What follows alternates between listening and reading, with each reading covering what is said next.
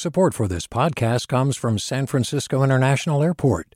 At SFO, you can discover award-winning flavors and unique shops all before takeoff. Learn more about what's at SFO at flysfo.com. Hey, it's Avery Trufelman, host of Articles of Interest, and I've got to say, I've been a fan of KQED ever since I was a little kid, and I would come out to San Francisco to visit my grandma. It was just what we'd always turn on every time we got in the car, every time we were making dinner and turning on the radio. It was always KQED. And then over the years, I've become a massive fan of KQED podcasts because this is local reporting at its best. These are answers to questions you've always wanted to know, interviews with exciting, unusual voices, necessary journalism, all told with love and care and artistry. And did you know that a majority of KQED's funding actually comes from members? It's just people like you and me supporting the programs they love, while also getting access to cool events, behind-the-scenes footage, and so much more. If you want to sign up and be a part of this amazing community, visit donate.kqed.org/podcasts to become a member today. That's podcasts with an S. Thank you for listening, and thank you for your support. From KQED. This is the California Report. Good morning. I'm Saul Gonzalez in Los Angeles.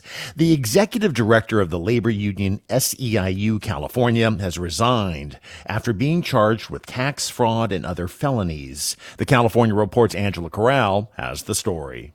Alma Hernández and her husband are facing 5 counts of filing false tax returns for allegedly underreporting their income by about $1.4 million over 5 years. If convicted, they could be facing state prison time. A spokesperson for the family tells the Sacramento Bee, which first reported the story, that the pair will clear their names. Hernández also faces 2 charges of grand theft and 1 of perjury in connection with her work as a treasurer on a 2014 political committee. The complaint says she directed nearly $12,000 in campaign money to her husband for campaign services that he never provided. Hernández has run SEIU California since 2016. It's the state's largest labor union, representing more than 700,000 workers, and carries big political influence. For the California Report, I'm Angela Corral. And in other labor news, about 60,000 members of the International Alliance of Theatrical Stage Employees, or IATSE, are threatening to strike next Monday if they can't reach an agreement with studios over such issues as working conditions and more reasonable hours. IATSE represents a wide swath of Hollywood's workforce, from cinematographers and editors to makeup artists and script coordinators.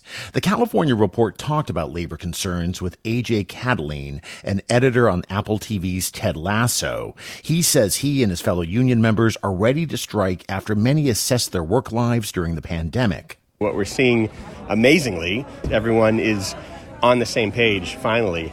And I think that's a lot to do with the pandemic and people looking at work in a different way than we've looked at it in the past. What do you want to see changed? What needs to be improved across the board? Specifically, there's issues of safety in this industry and having a more equitable industry. So you have issues of people, not getting enough rest, not getting enough turnaround. But also, I think, our contracts are old. Because we're freelance, we don't get a lot of the benefits that you would on a more regular job. A lot of people outside of this industry would look inside of it and say, how bad can it be? You aren't mining coal in Appalachia. You aren't in the farm fields of the Central Valley. Correct. Yeah, no, there are labor issues in that we work in a business that is very deadline-oriented, and, it gets intense. We editors work late hours, and we work oftentimes, it's very common for editors to work 15-hour days over and over and over again. Now, we love it, but and we're very lucky to work on these projects that are very high-profile, but at the same time, it is... at the end of the day, just a job.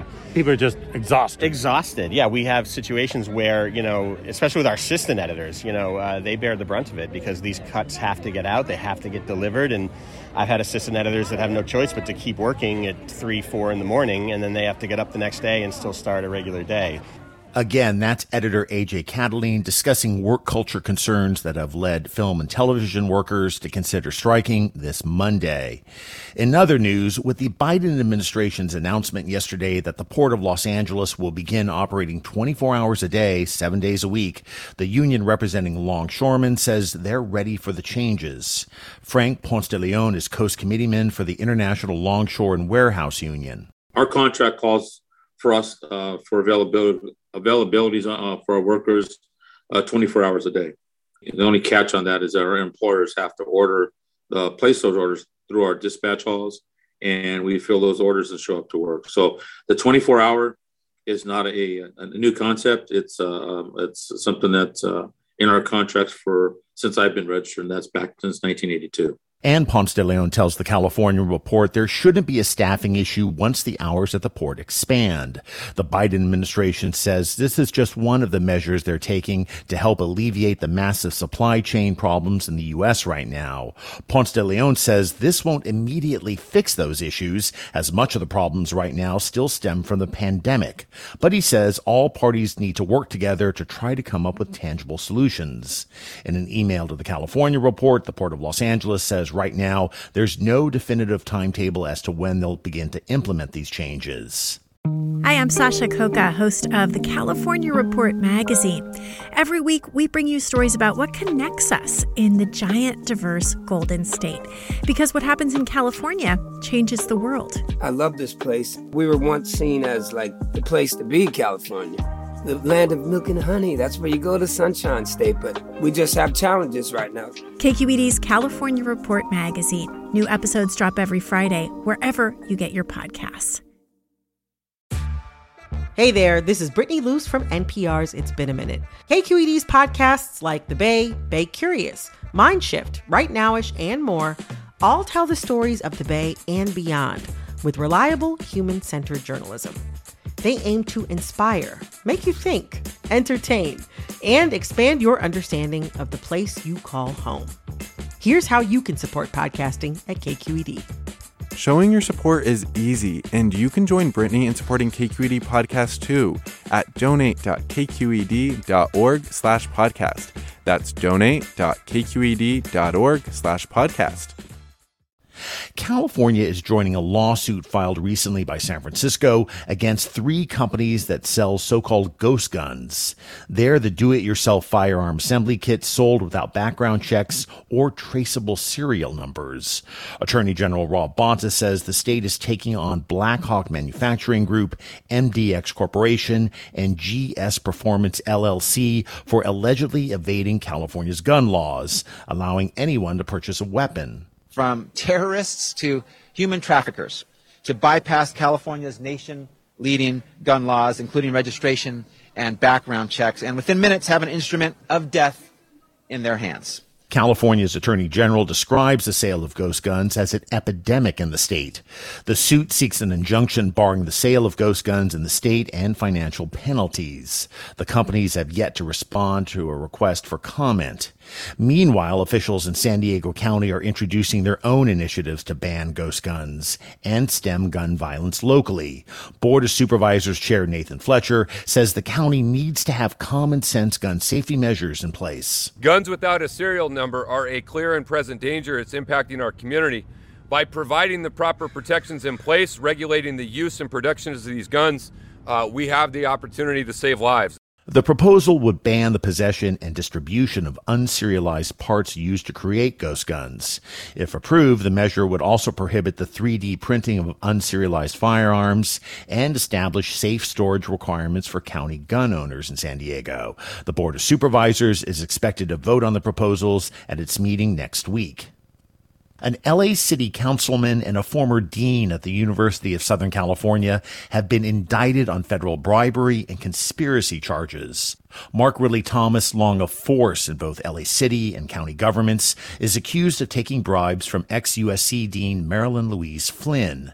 That in exchange for directing lucrative county contracts to the university when Ridley Thomas sat on LA County's Board of Supervisors. The councilman and former dean are also accused of getting Ridley Thomas's son into USC as a scholarship grad student and then creating a professorship position for him in exchange for county money going to the school. The son, Sebastian Ridley Thomas, is a former state legislator who faced sexual harassment accusations while in office. He resigned from the state assembly in 2017, but says it was for health reasons and not the probe into those allegations. In a statement, USC says it's cooperating with the federal investigation. Lecturers at University of California campuses are continuing demonstrations today to protest what they say are poor working conditions. The action, which began yesterday, comes after an investigation by the news site Cal Matters. It found that UC loses about a quarter of its lecturers every year because of low pay and job insecurity. Carolyn Luce is a lecturer at UCLA and chairs the communications committee for the lecturers union. Right now, we are turned out of the system pretty quickly. And what that means is that we have to work sometimes 3, 4 other jobs. We have to reapply for our own jobs every year. And we can't sort of set down roots in the communities where we live and teach. The UC system maintains there are many reasons classroom lecturers don't return every year, including other professional obligations and academic or budget changes within academic departments. The union has been in contract talks with the UC system since the spring of 2019. The union declared an impasse this summer, and members voted to support a strike if necessary. One of the bills Governor Gavin Newsom recently signed mandates mental health education classes for many middle and high school students in California. KQED's April Dembosky talked to the Bay Area teacher who pushed for the bill, Chris Miller, who's a religious studies teacher at De La Salle High School in Concord. The story started in January of 2019. I was in New York City. So I had the opportunity to go see the show Dear Evan Hansen. Have you ever felt like nobody was there? It's about a young man who has anxiety, and there's a colleague of his that ends up dying by suicide. Have you ever felt like you could disappear? There was a really strong call to action, especially from that song, You Will Be Found. And I said, you know what, I want to do something about this. The next morning, Miller called his state legislator and asked, is there something we can do around mental health instruction in California schools? You will be found. They wrote a bill that requires schools to teach students how to identify conditions like depression, bipolar disorder, and schizophrenia, what kind of treatments can help, and how to find them. You will be found. Miller wanted the instruction to be required for all public schools, grades 1 through 12. But there was some concern that there weren't enough teachers trained to do it. They felt that it should only be mandated for schools that have a health course. That's still 2/3 of middle and high schools in the state. Miller says he hopes the lessons will reach kids who are suicidal or angry or even contemplating acts of school violence. If we are able to better help our young people understand their emotions and understand their mental health, I think this is an area that can help with that. Schools have until next year to implement the new lessons. For the California Report, I'm April Dembosky. Now let's turn to baseball. Bueller is behind 3-0. Let's see if Posey has a green light here. Lestella, the runner at third. Posey does have the green light. Hits that one hard into right field. That is way back and good. Now they are loaded up for Cody Bellinger. And Bellinger hits one deep into left center field. And this ball is off the base of the wall. Turner is in. Smith is in. It's a 2 RBI double for Cody Bellinger. And that is a liner caught by Crawford. Brandon Crawford goes up the ladder. Takes a hit away from Mookie Betts. Inning is over. Traffic all game. That ball's driven into right field. Bryant turns and runs. Mookie Betts! 2-run blast! Those are just some of the highlights from TBS of what so far has been a memorable back-and-forth series between the bitter rivals, the San Francisco Giants and Los Angeles Dodgers.